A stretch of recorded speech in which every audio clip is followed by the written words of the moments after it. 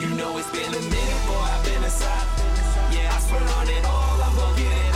I'ma go hard, I'ma go hard, I'ma go hard. Let's go. I'ma go hard, I'ma go hard, I'ma go hard. I'ma go. What's going on, 3Cal Podcast? I'm Isaac. I'm Nick. And whoa, look at that. Raw didn't absolutely suck, but I will tell you this. I did not appreciate the pandering that the fucking show started off with. Actually, I did.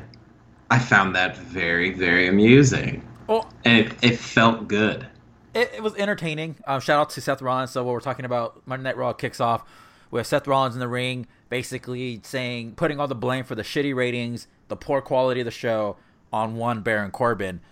Basically saying that Baron Corbin handed the title to Brock Lesnar, a guy who hasn't wrestled on Monday Night Raw since like 2002, which I don't think is right. I'm pretty sure he had a match not too long ago. Basically saying that one of the tag teams, the Revival, who should be wrestling for the tag team championship, is wrestling every week against the Lucha House Party and the Lucha House rules, and basically he's putting this whole situation for the shitty, poor quality of Monday Night Raw on one Baron Corbin. I really appreciated it because the thing that I loved the most about it, because I looked at it this way. If you take Baron Corbin out of it and you replace it with Vince McMahon, it feels like Vince McMahon is making fun of the situation and blaming himself for everything that's going on with the ratings, with the attendance, and it feels like he's taking responsibility for it. That's what I like. Yeah. And he just had to be the vessel. So I took it as that, and it was just like, that's good. That is something that I can hold on to because it makes it seem like, yeah, you're listening and you're like taking accountability for the actions of everything. And yes, Brock Lesnar's last match was July 22nd, 2002. That's crazy. Here's why I didn't really appreciate it. I understand the message. Like I was entertained by what he said, but the show continued on, and there was nothing fixed. So, like, to me, it would have been better if Seth could have directed it directly at one Stephanie McMahon, and not Baron Corbin, because Baron Corbin's kind of the scapegoat of the whole situation, and I've been a huge fan of what Baron Corbin has been doing in terms of his own personal, like, what he's been putting into it, because basically what we're watching is a bad movie with a good actor. Okay. And to me, Baron Corbin has been someone who I detest, I don't like. He's super fucking annoying, and that's what his character's supposed to be. But the material he's spewing out of his mouth is so bad that it's just unwatchable at times. That's fair. But the way that I see it is that we're getting a product that is subpar because he wants to try to aim it towards getting people back by feeding into the bad guy and putting all this weight onto all the good guys. So we commonly hate one person, and when the good guys prevail, then it's a huge payoff. Right. So I didn't mind that things were still going Baron Corbin's way throughout the night. I liked that because it showed that he's more of a, I don't care what you say, I'm still going to do what I do because it still is going to work. And because we got the same show, it holds true.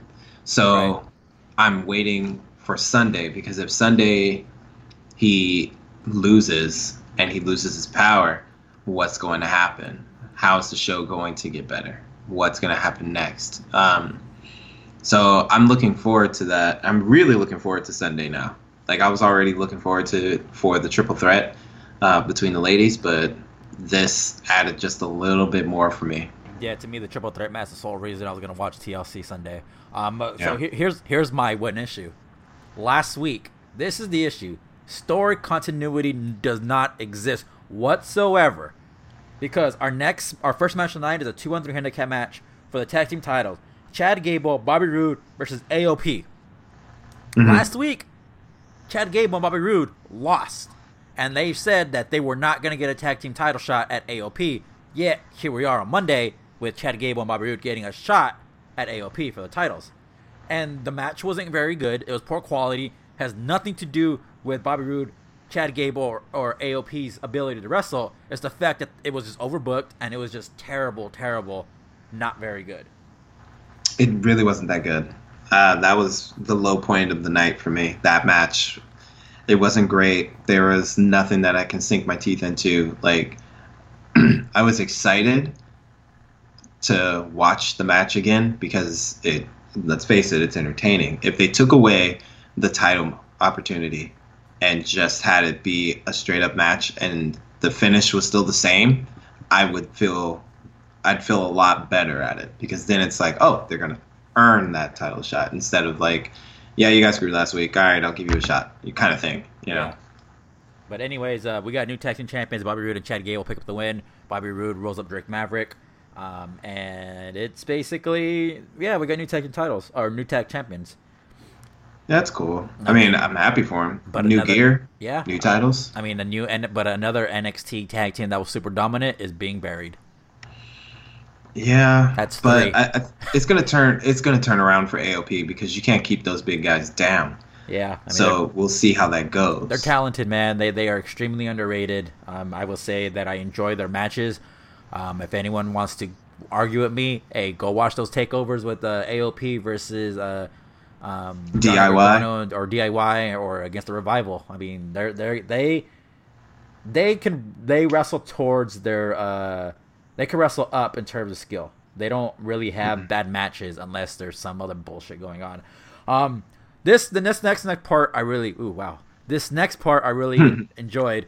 Natty was in the ring, cuts a promo saying she's gonna wrestle Ruby Riott on Sunday in a tables match.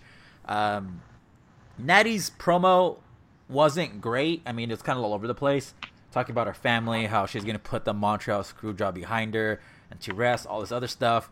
When the main focus should have been that it's what she's doing is for her father and the name, and for the namesake of her family, the Hart name, that she's going to make everyone proud, this and that.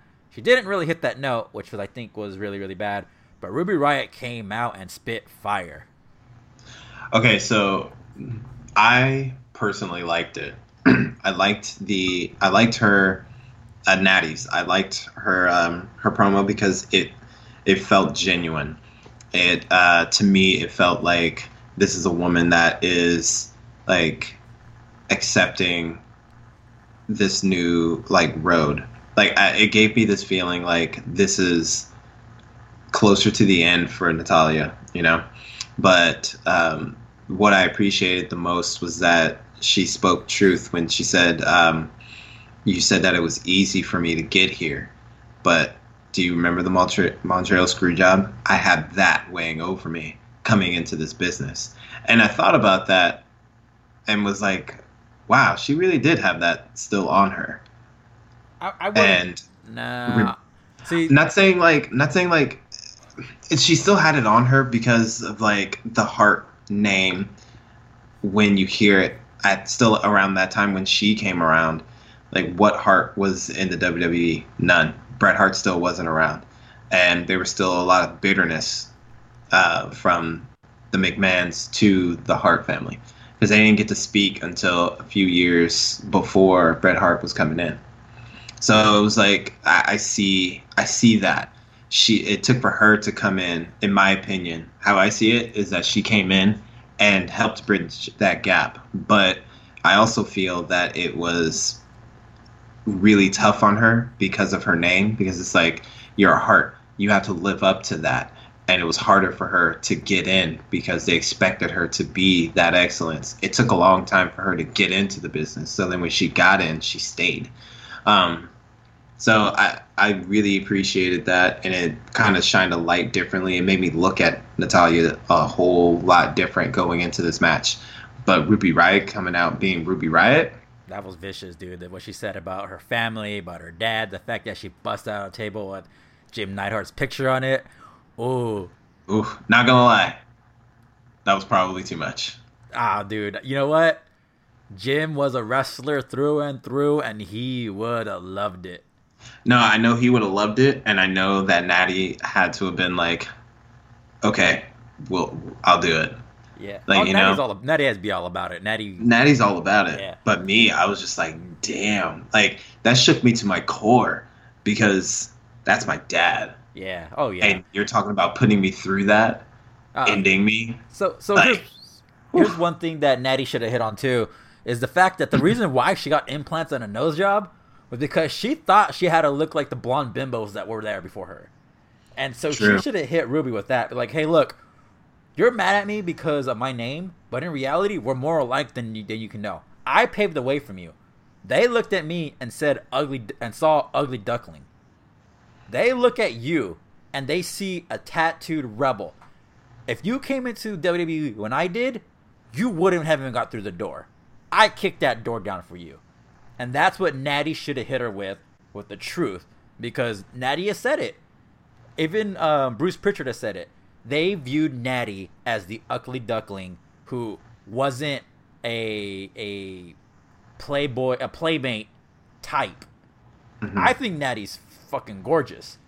But yeah, no doubt. But into John Laurinaitis and the guys that were recruiting and hiring the girls, Natty had to go and work 10 times harder, be that much better in the ring, so she was undeniable. True. If it wasn't for that, we wouldn't have had AJ Lee. We wouldn't have had Paige. We wouldn't have had Ruby Riott. Yeah. So you know what? Say what you want. They want to say the Ballas were part of the whole evolution. Fuck no, dude. This was Natty and this was Beth Phoenix. Okay, I gotta say this like out loud. I'm really sick and tired of everyone saying that the evolution is because of the Bellas. It's in spite of the Bellas. It's in spite of the Bellas. Yeah. Yeah, they were the champion, or Nikki was the champion at the time. Yes, she was involved in that 30-second match. Yes, she was there. She wasn't tagged in, was she? No, I don't think. Remember, dude. Brie Bella was the one who was in the match who pinned Emma. So then it's like I see the frustration, but you also got to look at like weeks before then. You have to look at all of the weeks prior to that one moment and see how it was dwindling down, that nobody cared anymore. No, absolutely not. Once they turned away from bra and panties matches, once Trish and Lita left, once Tori Wilson, Stacy Keibler, and all those women left, now you have these groups of women that are trying to put on these great matches. Gail Kim, who wanted to do more, like more matches, like right. more athletic matches, and not getting it. Melina, who was one of the best women at that time, Victoria, yeah, it's like seeing them and doing all what they were doing, and they not getting that opportunity to really showcase their skills was ridiculous. And the fans saw that, the fans recognized that, and here we are looking at this 30-second match. Like, are you kidding? She's the champion, and she didn't even get in the match, and it was 30 seconds long. Yeah, I'm gonna be pissed off. So I really don't want to give that credit to them. I want to give the credit more to Paige, because when she came in, AJ Lee, I keep wanting to call her Amy Lee. When they came in at that point in time, they were hot. Everybody wanted to see them. Yeah, I mean they were the talented ones. They were the talented ones. So it was more of like, I think it was like, no, give them a chance, because we want to see what this new breed of women can actually do. Right. I didn't care about the Bellas. I cared about seeing Paige and AJ Lee. These were the girls that wanted to do it since these are the girls that didn't have Barbie dolls growing up. They had the Rock and Stone Cold dolls, action figures. That's who we wanted, because it was they loved and respected the craft, and they went and did it the hard way. They didn't come in as models. And then this is why WWE has insulted my intelligence so much, is because they try to force a narrative that doesn't fit with the actual truth. Mm-hmm. And sadly, we don't have someone like CM Punk, because I'm a fan of Seth, but if CM Punk would have delivered that promo that Seth put out, it would have been a different impact. It would have been a bigger impact, I think, because we all know that CM Punk has been frustrated, and he was frustrated when he was fighting The Rock. You see it in his face how frustrated he is. You saw how frustrated he was when it looked like the build was going to be for him to go and wrestle for the title after Royal Rumble. But you get Triple H, and you see that frustration. You see all of that. And if he would have stayed, imagine how the promos actually would have been at this point in time. Like CM Punk, and I was having this conversation with somebody, and they were saying that CM Punk was angry because he wasn't going to be champion like forever. And it was like, that wasn't his argument. His issue was him not being the main event at WrestleMania when he was a motherfucking champion. Exactly. And he was trying to make a point to say that there's so many guys back there that are busting their ass that don't get these opportunities. And it's not fair. It's not right. Things need to change.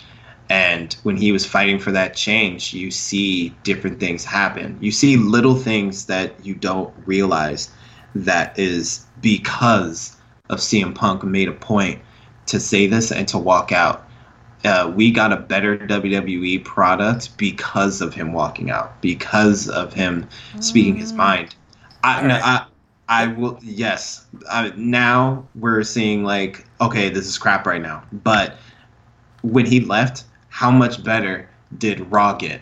How much better did SmackDown get? How much better did the pay-per-views get? Because they didn't have a choice. They had no choice but to put somebody in a position to win. We got Daniel Bryan in that incredible Occupy Raw moment. All right, hold on. All right, let's do this. We can talk about CM Punk. We will do a special episode on two things, separate episodes: Montreal Screwjob, and then we will do one, the impact of CM Punk on WWE. I love it. Because we could talk about this for an hour, each one separately for an hour, and we will do that because me and you are on two different spectrums of CM Punk, and I think me and you are on two different spectrums when it comes to the Montreal Screwjob. So let's go back to Monday Night Raw. Bayley versus Alicia Fox, another match that we've had over and over and over again that I don't want to see. If you're gonna work shit out for the mixed match challenge, do it on the house show circuit, because I'm a fan of Bayley, and you know my affection for the crazy foxy Alicia Fox. True. Yes. The best part of this match, the two best parts of this match, was Alicia Fox's entrance when she was doing the dance with the Singh brothers, and then when Juan Apollo Crews came out, and you know what I'm gonna say? Come on, son. He picked up Sasha Banks at her request, and he threw her at Jinder Mahal and the Singh brothers, but his hand placement and finger placement was one that you might see on the Pornhubs. Oh my gosh. It is on Pornhub, dog. Dude, so someone on Facebook posted up like, did Apollo Crews go knuckle deep on Sasha Banks? And I was like, oh, yes, he did. You couldn't even see his thumb making a circular motion, Yeah. And that picture is everywhere. It's everywhere. And it's just funny as hell to me because I'm looking at it, and when it first happened, I was like, okay, Apollo, watch your hands. Watch your hands. And then I see it, and I'm like, oh, dude, come on, son. Yeah. It was, I was like, oh, no, Apollo, no. Apollo, no. But you know what? Sasha was cool with it because she even posted it on Instagram afterwards. It kind of, I guess it kind of happens. It happens. I mean, with guys, it's a little different because it's a handful of nuts. This happened to be a fingerful of camel toe. Yeah. I mean, it was a good laugh. Apollo is most definitely professional. He's a good guy. And it was just one of those situations. It was a cool moment though when he like launched her into them. Yeah. Just the whole after effect. You're like, We're filthy creatures. We're filthy-minded creatures. What can you expect from us? Yeah, we are. Next, Elias. Oh, next. But we should say we respect women, and Absolutely. we would never do that. No. Ever. No. And But that was funny. If we did accidentally do it, we would apologize over and over again. Yeah. Hey, sorry about that. Oh my gosh, that's so embarrassing. I'll never pick you up again. Yeah. Next time, I'm gonna toss you like a bag of potatoes. Just launch you at him with one arm, and if you make it, you make it. If you don't, well, good luck. Mm-hmm. Next, Dean Ambrose had an interview with Charlie. I tuned out. Did you know what he said? Who interviewed who now? Charlie interviewed Dean Ambrose. I know who did who now. No, but no, it was. I have to say I like it. Okay. I like it, and it was only because that it's still weird. It's still Dean Ambrose, and it took a minute because I think last week or the week before I said I don't like this, but listening to him and really watching his mannerisms and how he's attacking the situation, it's deep. It's a lot deeper than we originally thought. Right. It's just like, oh, he's saying everybody's gross and he's trying to push himself as a heel. But it's more like he wants to rid the earth of all things that are like disgusting and bad and unpure, and like wants to purify the lakes of Minnetonka. Like it's dope, and it's really smart and calculated because it's like a slow burn, and I love it. So I'm with it. I thought it was really dope, and the best part to me was when she played him that video and expected his response, and he kind of just looked and he walked away because it was more like, I think you just answered your own question, and it's brilliant. It's really smart. I love it. I might have to go back and watch it again. Next, Elias is out. He sings a song, basically bashes on LA because they're in San Diego. We get Leo Rush versus Elias. Actually, a really good match. Leo Rush is the shit. But the main story here was Heath Slater was the referee for this match, starting his new gig. And this is that I kind of liked. Basically, he is Baron Corbin's little bitch. And so Bobby Lashley gets involved, doesn't disqualify Leo Rush. And then Bobby Lashley ends up smashing that guitar on Elias. Leo Rush ends up picking up the win. After the match, basically, Baron Corbin gives props to Heath Slater, saying you did a good job out there. And Heath Slater is really disgusted with himself. I love it. Like, I really like this angle. And the only problem I had with it initially for a quick second was, okay, if Baron Corbin loses on Sunday, that's his only appearance as a referee. Things are going to change, blah, blah, blah. But it of course it changed. But I really do like it. I just wish they would have done it 2 weeks ago. If they would have done it 2 weeks ago, this build of his frustration would be so much better. It would be so much sweeter. No, you're absolutely right, dude. They fucked up the build by not doing it correctly. But I still will like to see. The way I see it is Heath Slater's going to end up being the whipping boy. Baron Corbin after this whole fallout happens. Mm-hmm. Next, Alexa Bliss is out there with Nia Jax. They're going to do a whole Q&A. Nia Jax grabs the mic, cuts a terrible promo. I zone out. Ronda Rousey comes out. We end up getting Ember Moon versus Tamina Snuka. A pretty decent match. Ember Moon ends up picking up the win. And yeah, I mean, they need to not give the microphone to Nia Jax ever again. I don't know. I agree, but then I disagree only because when she's talking, people are booing because of what she did to Becky, obviously. But what I do like is that she's capitalizing on it. She doesn't need to keep mentioning what she did to Becky. What she needs to do is just talk about how she's going to beat up Ronda, and then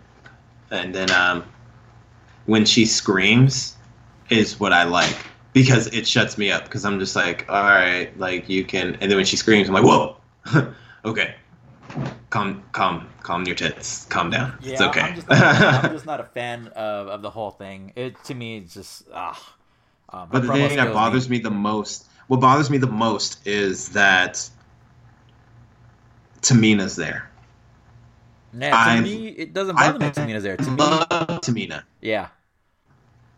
No, I love Tamina. I want her to be there, but I need her to not lose. Like, it's not fair that she's the punching bag of this tag team. It's very offensive because she's a fucking warrior. She's dope. So give her her roses. You know, I want to see Tamina as a champion. For someone who's never held the women's championship in her entire career, that's ridiculous to me. Well, I mean, what the hell? How long has Tamina been in the WWE? Like 10 years, maybe? She kind of got her start right around the same time Natty did. Yeah, I mean, she's 40. Yeah. She came in 2009. Okay. Maybe a couple years after. Like, that's crazy. Yeah, and in WWE, never. She's never. She was ranked 19 of the top 50 females in 2012. Yeah. She was in the worst worked match of the year in 2013 with AJ Lee, Oksana, Alicia Fox, Caitlyn, Rosa Mendez, Summer Rae versus Brie Bella, Cameron, Ava Marie, JoJo, Naomi, Natalia, and Nikki. When was that? Oh my gosh. I felt like a SummerSlam match, dude. That's fucking trash. That sounds like it. And then worst feud of the year, Team PCB versus Team Bad versus Team Bella. Yeah, that was terrible too. That was terrible. But she's never won a championship in the WWE. So that blows my mind, and like that hurts because she is really good. Main event of the night, TLC match, Intercontinental title, Baron Corbin versus Seth Rollins. A really quality match. Again, Heath Slater was the referee. Seth Rollins going for the title. Heath Slater knocks him off the ladder. Super kick, and then Seth Rollins goes up against the title. I mean, why are we having a TLC match on Raw before his match at TLC against Dean Ambrose? Let's not front. I like it. What else are you going to do to try to get them to really watch? It's too late, man. I don't know. It was a nice grab at trying to get that title. All right. Well, Raw isn't cutting the mustard, man. I mean, they tried. They swung and missed, because guess what SmackDown did? They hit a goddamn grand slam. First thing they did to kick off SmackDown was Daniel Bryan was in the ring face to face with one Mustafa Ali. Now, why is Mustafa Ali in the ring with Daniel Bryan? Because they're gonna have a match. And here's the thing: Daniel Bryan was like, you know what, Mustafa, you are the MVP of 205 Live. You are really great. These fans don't deserve you. Basically, telling him the damn truth, because you know that post that I tagged you in. You read it. Basically, what's her name? What was her name? Maria Kanellis. Basically, was backstage with some of the 205 guys watching the monitors as Daniel Bryan wrestled Mustafa Ali, and she said, "We're part of a revolution. These guys bust their asses off. They work so hard, put on great matches to empty arenas."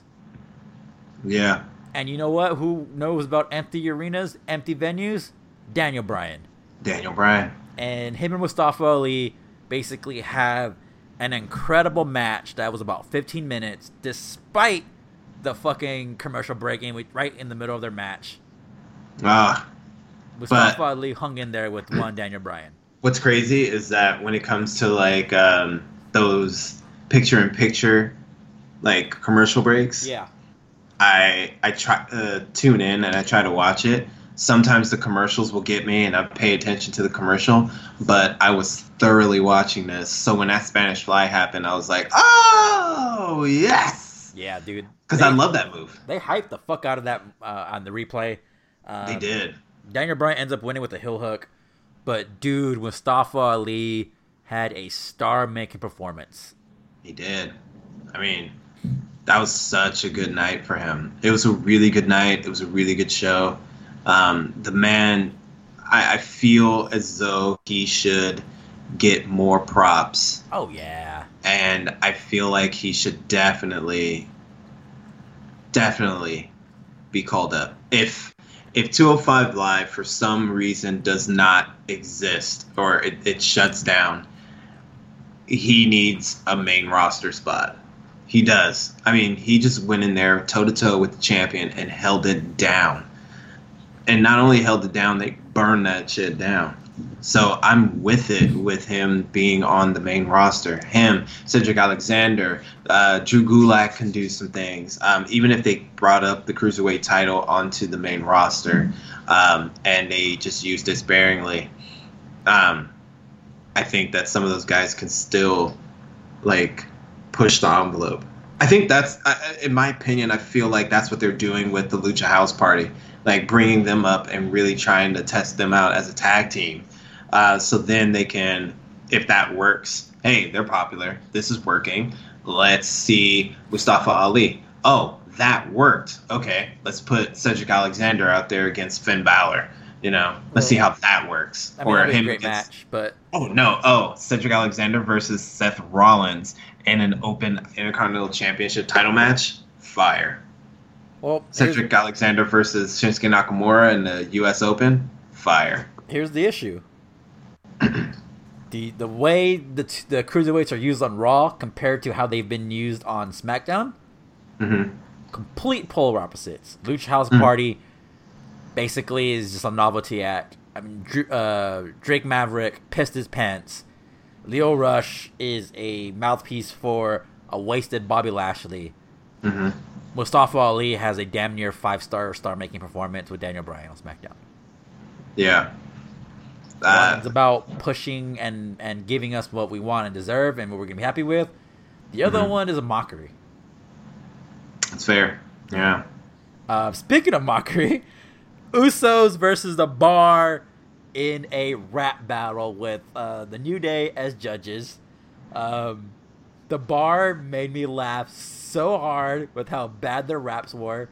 I'm sorry, but The Bar has bars. But the Usos spit that Dylon hot fire. They did. When they came out and said, how do you push his teeth up his mouth without breaking it? Let's ask Mr. Turnbuckle. Oh, that was fire. Flames. Ooh, yeah, dude. It was, oh my God. They ended up brawling at the end. So that was really cool. Next, we get The Miz. He calls out Shane McMahon. Shane McMahon's like, yo, man, what's up with your obsession with that trophy? Basically, The Miz says, you know what? I've never been called the best in the world ever. People made fun of me. And yet, because of you, I can say I am the best in the world. They end up having a tag match versus the Vegas Boys. Shane McMahon ends up getting attacked by them. They end up having a match. Shane and The Miz pick up a win. Damn right. But you know what, dude? The Miz came out with some powerful fucking acting. I love The Miz. You know how I feel. Yeah.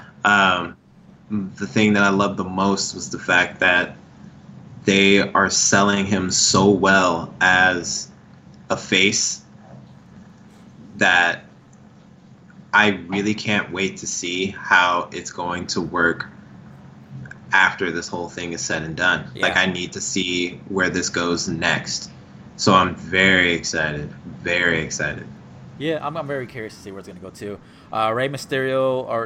Randy Orton is cutting a promo about his chair match against Rey Mysterio at TLC.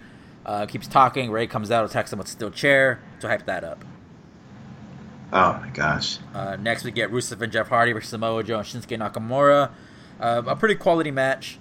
The faces go over. And basically next we get our main event, Asuka versus Charlotte. with Becky Lynch at ringside, and the women have proven that they can hold down the main event spot. They have. Who else expected them to do it that way? Yeah. It was a really good quality match, a lot of back and forth, a lot of counters. Asuka with that nasty code breaker, countering Charlotte's spear. Basically, Charlotte breaks down, loses her shit, grabs a kendo stick, smashes Asuka with it. Asuka wins via DQ. Becky gets involved, attacks Charlotte after Charlotte hits her in the leg with the kendo stick. Doesn't really matter. Asuka ends up with the kendo stick, ends up beating the shit out of both of them with it.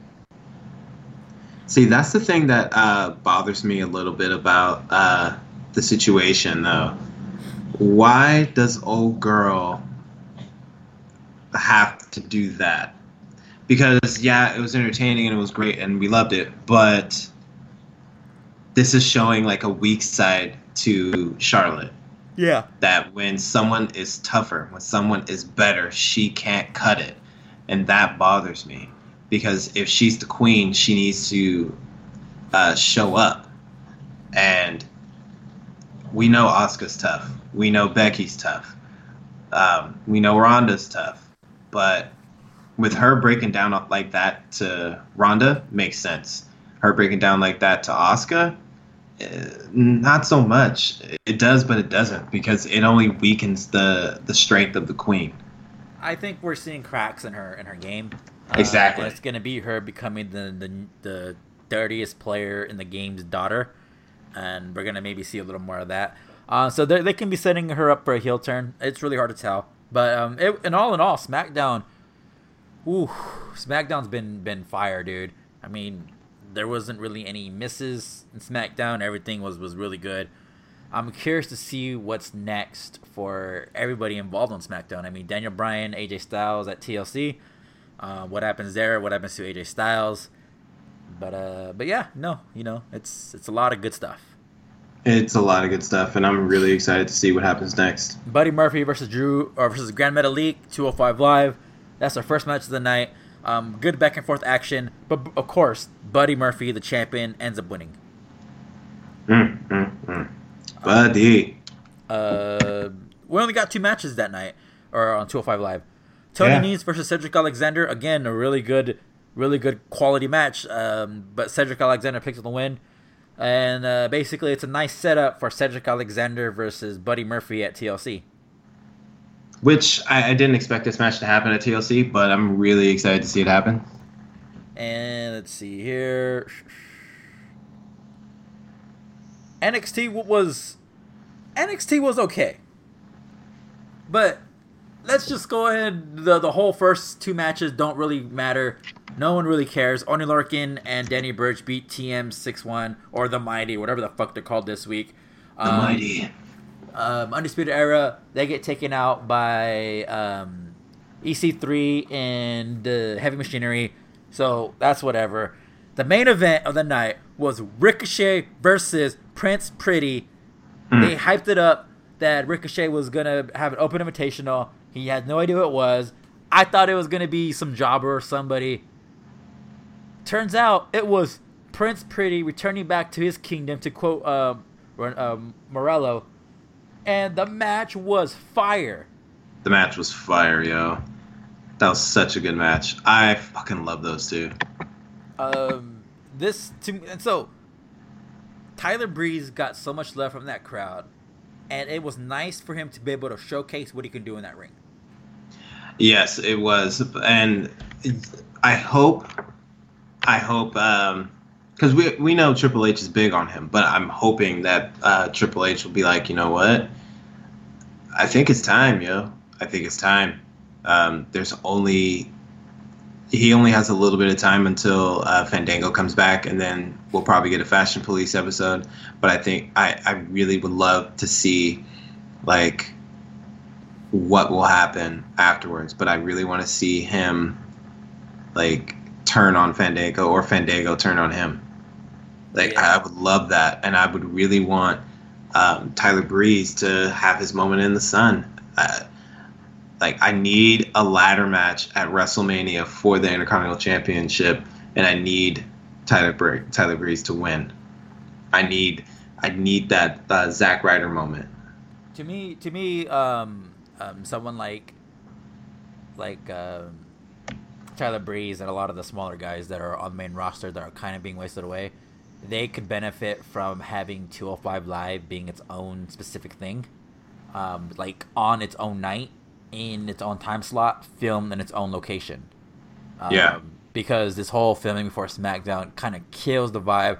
They do a really good job with camera angles to make sure that the crowd looks fuller than it actually is.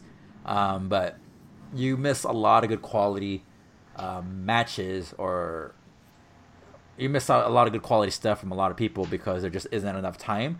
Despite Monday Night Raw being 3 hours, there still is not enough time to get everybody the exposure they need in that ring. Yeah, exactly. Hopefully, with all these, with their working relationship with Evolve and the fact that it really does seem like they're heading towards having a lot of independent content on the network with WWE stars wrestling at those events. So we'll have to wait and see what happens with a lot of that stuff. Let's jump into some news.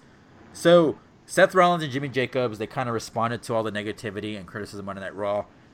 Jimmy Jacob basically went on and said, writing 3 hours of wrestling TV show every single week is fucking hard. Seth Rollins hits us with that's one thing I don't think people understand. 5 hours of live TV every week, and then all extraneous variables that affect the final outcome, and it's a modern miracle that the show comes together as well as they do. Jimmy Jacobs, very true. Yeah, Jimmy Jacobs says everybody's allowed their opinion. I take zero offense to it, but one of the first things I learned writing is that it's easy to point out the problems. The job is to come with solutions. Here's the thing. Damn right. I can fix that problem pretty easily. You want to know what you do? Hire more writers. Plain and simple. I don't know if that's going to be the answer.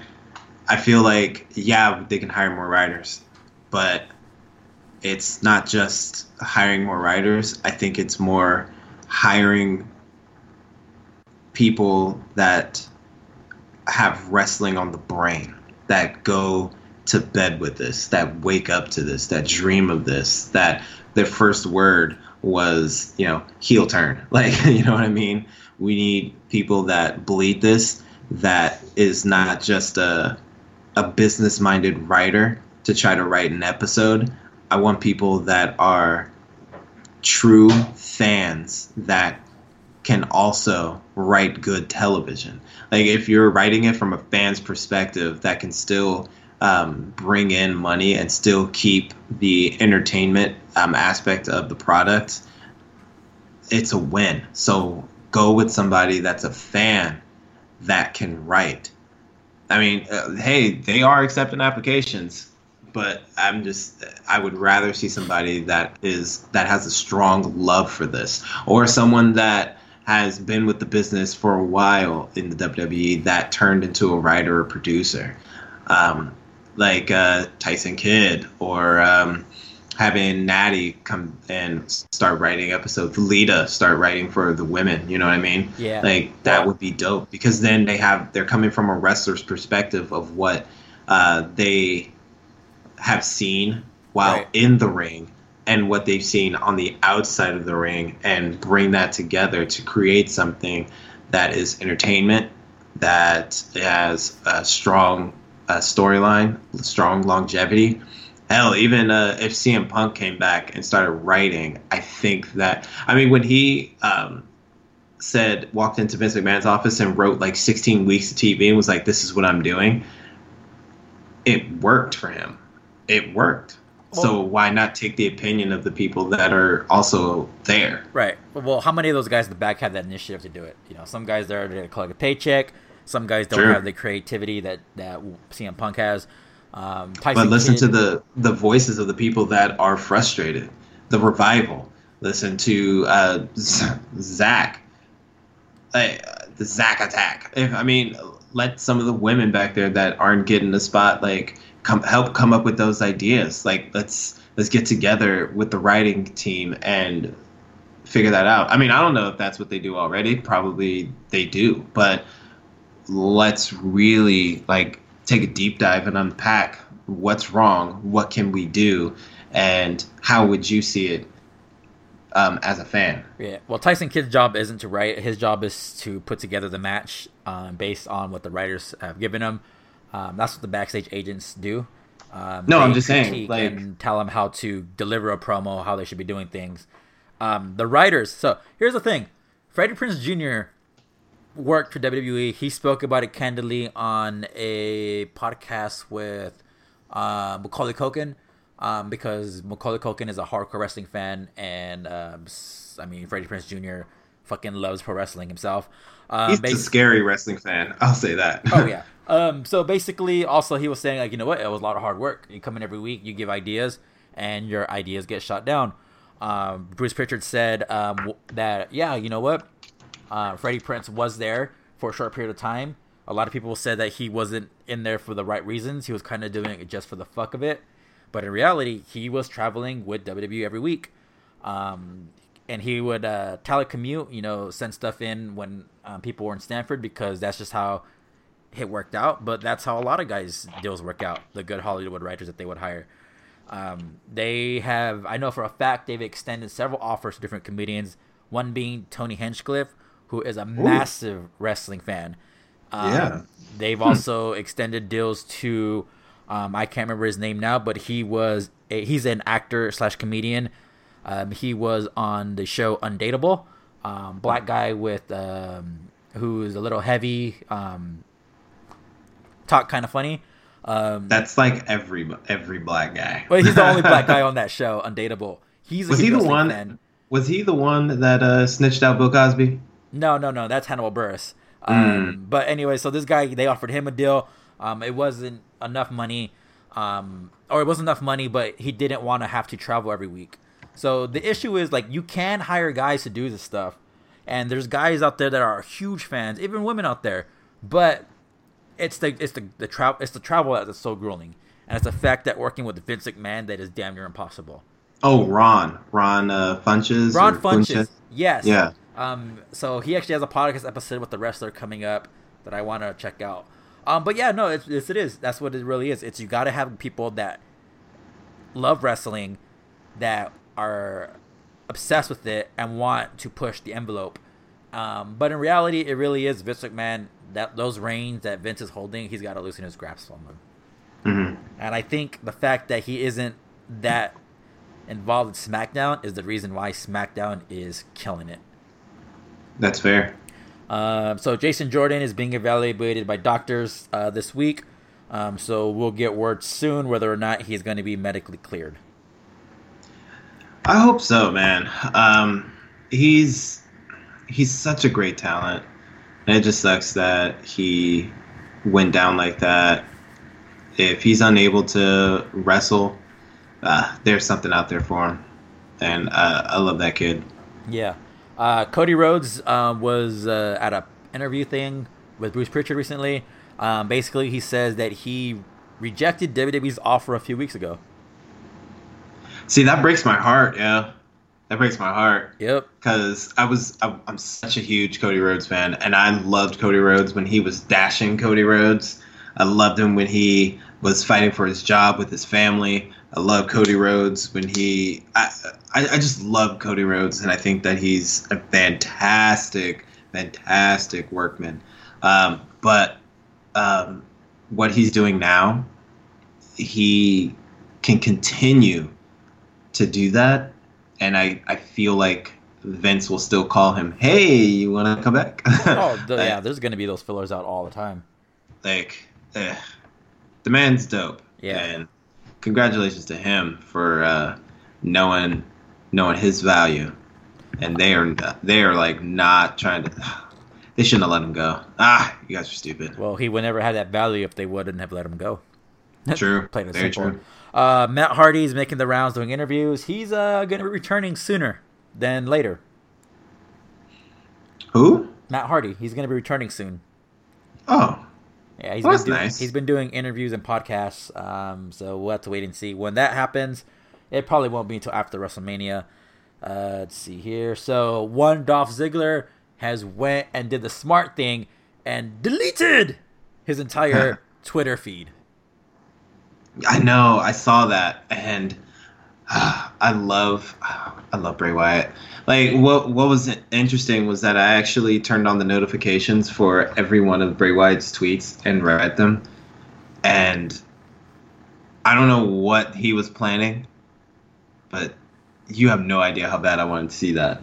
So for him to delete everything and start over, I'm really excited to see what happens next. And I didn't know you can delete all of your posts. I'm about to get on that. Oh yeah.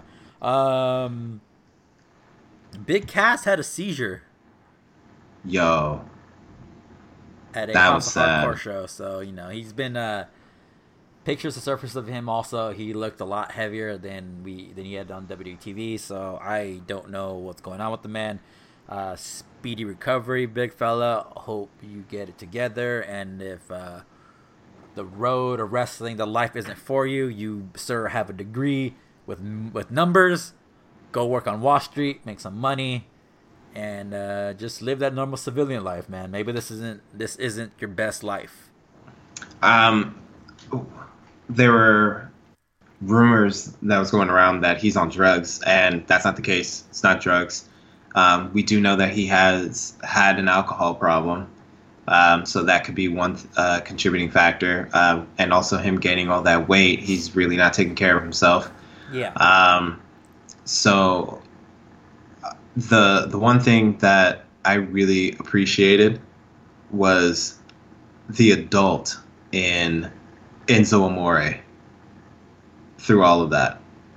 He heard about it, posted a picture of himself and Cass, and said something like, if I had a dime for every time we were knocked down and didn't get back up, I'd have 0 dimes. Yeah. I was like, damn.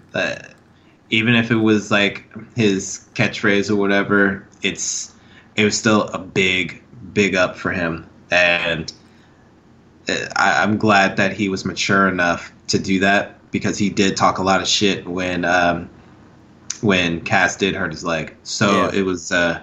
It was a beautiful thing to see, and I really hope that Big Cass gets better soon.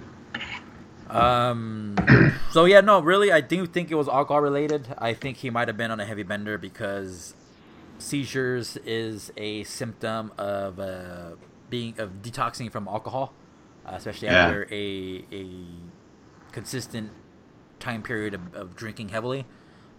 His physique, he has that gut, so yeah, dude, this dude's been hitting that sauce a little hard. I don't think it's drugs, but the booze, man, that's another demon. So hopefully he gets his shit together. No, for real, because my brother, he had a seizure once, and then apparently I did, but I didn't. Like, it was kind of scary. Yeah. It's bad. That's bad. But I just hope he gets better soon. Speaking of alcoholics, Hall of Famer WWE legend Jeff Jarrett was at backstage at SmackDown. That was good. Segue. From out of nowhere. Yeah, so it's cool seeing Jeff Jarrett, not just being a figurehead in the Hall of Fame and actually showing up. Mm-hmm. He looks good though. He looks clean and sober. Speaking of clean and sober, John Jones has officially been cleared to return to fighting by the California State Athletic Commission. My man John Jones has even admitted that he ain't sober. He's smoking weed and drinking booze, which means one thing: he's gonna fuck some motherfuckers up. We'll see. I mean, I'd love to see John Jones get into the ring or the octagon, but we'll see. Yeah. We'll see. Oh, and speaking of UFC, USADA has cleared Brock Lesnar of skipping a drug test. Apparently, there was some sort of technical issue that said Brock Lesnar went missing and was dodging their drug test. In reality, it wasn't true. It was a system glitch. Okay. I don't believe USADA for 1 second. I don't either. Let's see here. What else do we got? Colt Cabana files a new lawsuit against CM Punk after his last one was thrown out by the court. That's sad, man. That's really sad. Yeah. They were like damn near best brothers. Friends. Yep. Yeah. Like, what is going on? The next round of WWE Performance Tryouts is in January. Northeast indie wrestler Penelope Ford, she's 26, She recently wrestled Jazz at the NWA event, at the NWA 70 event. Former MMA fighter Eric Spicely, who's 32, he competed in the UFC middleweight division. He has been working the Northeast Indies. NPCC bodybuilder Courtney Lemmings. God, dude, she is stunning. She's a former high school volleyball player who has done modeling and acting. Former University of Maryland football player T. Hootie Miles. He's 28. This is his second WWE tryout. Okay. So I do not see one Adam Mayhem on the list. Hopefully soon. Mayhem, where you at? He's been radio silent on Twitter. He has, but he's been very active on Facebook. Oh, maybe I gotta add him on Facebook. Yeah, I've been seeing that. Mojo Rawley has basically been tweeting a lot, some cryptic stuff.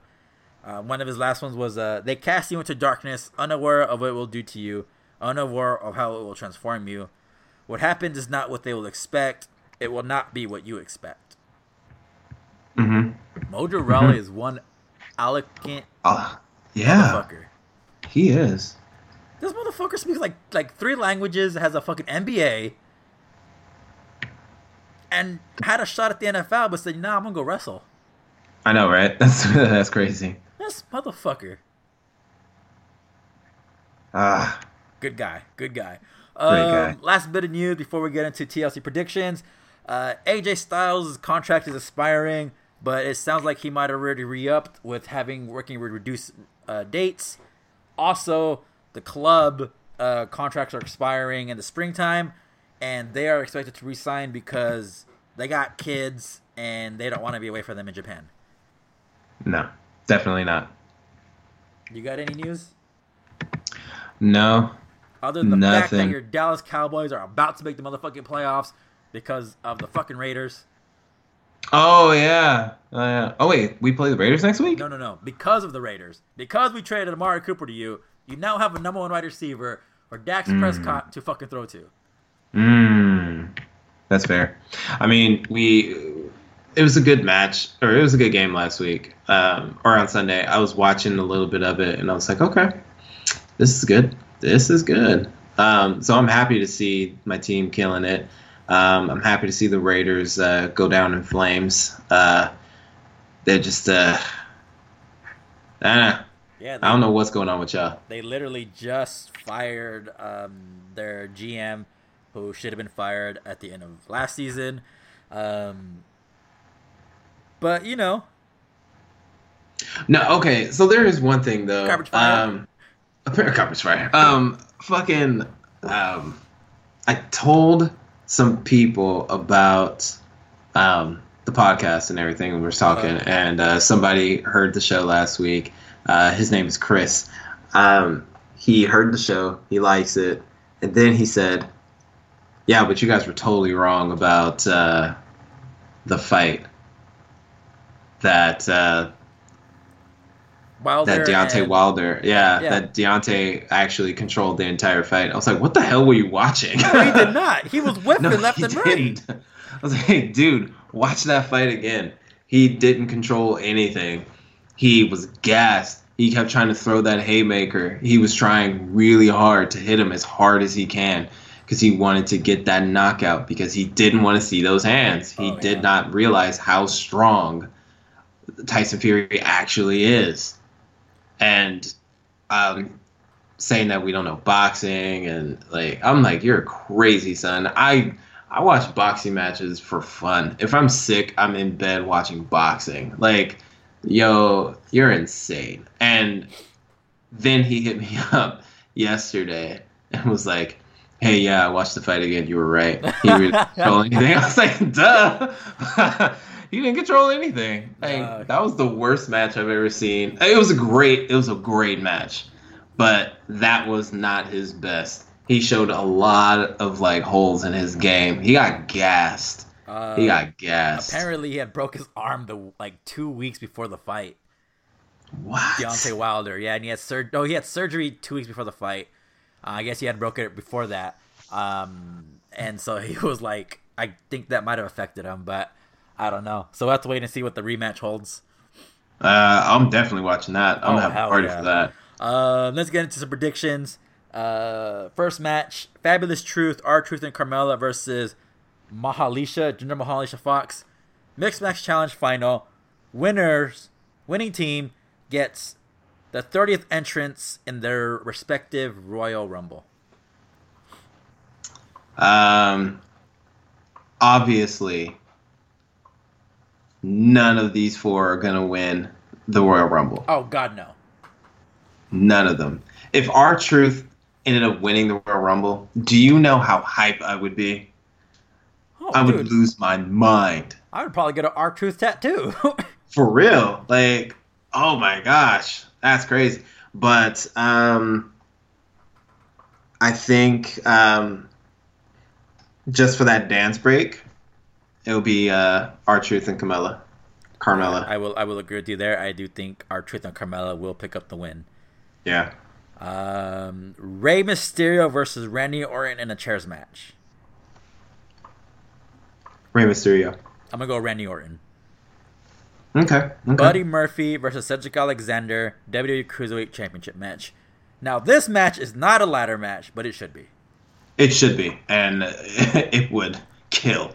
But I think Buddy Murphy might win. I think they might save a Buddy Murphy loss till WrestleMania. So I'm going to go with Buddy Murphy. I'm going to pick Buddy Murphy too, and I think his next opponent will be Mustafa Ali. And I do think that that's when we will see Mustafa Ali take that title off of him. I agree. Or since Hideo is back, we might see like a face turn. I don't know, but we'll see.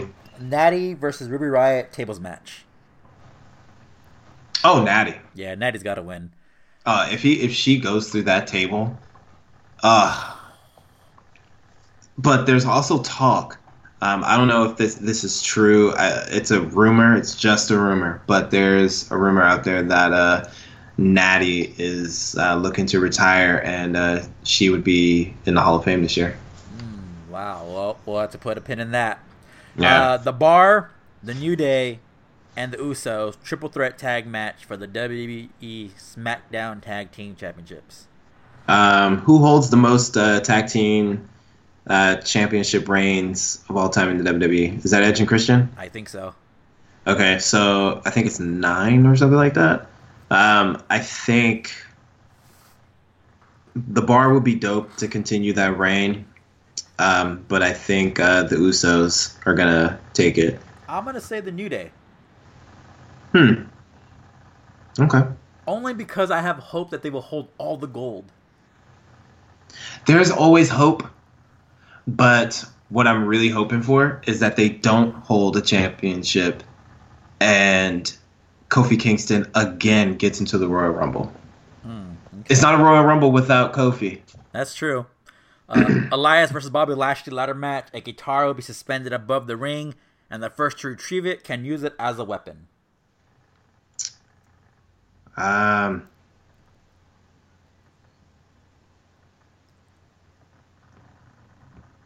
might say. I think I'm gonna say Bobby Lashley.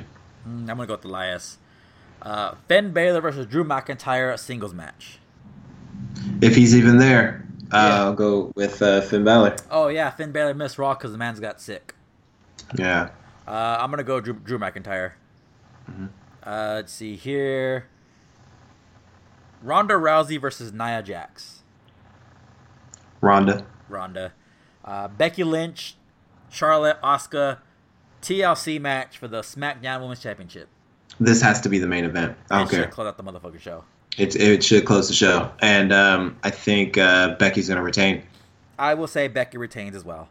And I got to say, when Asuka was smashing them both in the back-to-back Drake style, no, I'm sorry, was killing them softly with the Pusha T vibe.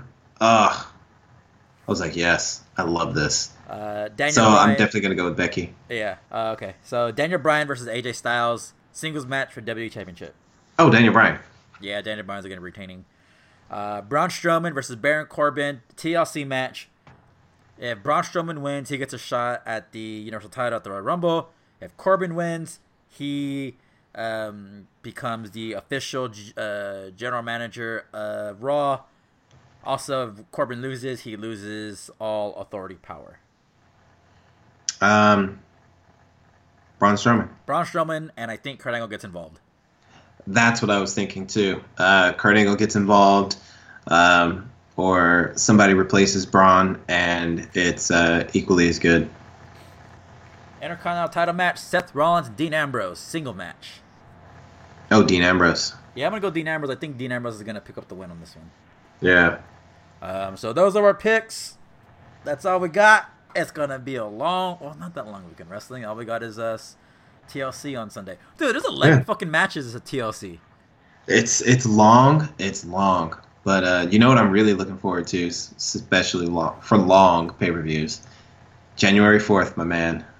Wrestle Kingdom. I have some bad news for you, sir. There will be no New Japan Battle Royal. What? Excuse me? No cheeseburger. No cheeseburger? No cheeseburger. Dude, I fight like hell not to scream in the middle of the night because I see cheeseburger. Dude. He's the only reason why I want to watch ROH. Yeah, I know, right? It's ridiculous, dude. I mean, not saying that everybody else on ROH is not good, because there's a lot of great talent over there, but still. Oh, speaking of ROH, before we get out of here, before I play Mustafa Ali's entrance, because Mustafa Ali's the motherfucking man. So, check your local listings, because there is a channel known as Stadium TV. If you're in Sacramento, it is on one of the 40 dot whatever, but they have ROH on Stadium TV. Check your local listings. Watch ROH on Stadium TV. Okay, that's dope. And also, we should mention, we are on Spotify. We are officially on Spotify. We are officially on every single app that you can get a podcast on. So like, share. Oh, one last thing before we get out of here. Rest in peace to the great Axel Henning. Kurt Axel? Henning. Yes. What? Yes, Kurt Henning's father passed away. Larry the Axel Henning. Oh, you mean his grandpa, right? Yeah. Larry Henning, Curtis Axel's grandpa. That's crazy. Mr. Perfect's father passed away last week at the age of 82. That's crazy. What? Yeah. Larry the Axe. I didn't know he passed away. That's sad. He passed away on the 6th. Yeah, last week. That's crazy. How did we not know? Where was the love? It was a little blip. So, we're going to get out of here. Yeah. Peace out, y'all. We'll see you next week. Peace.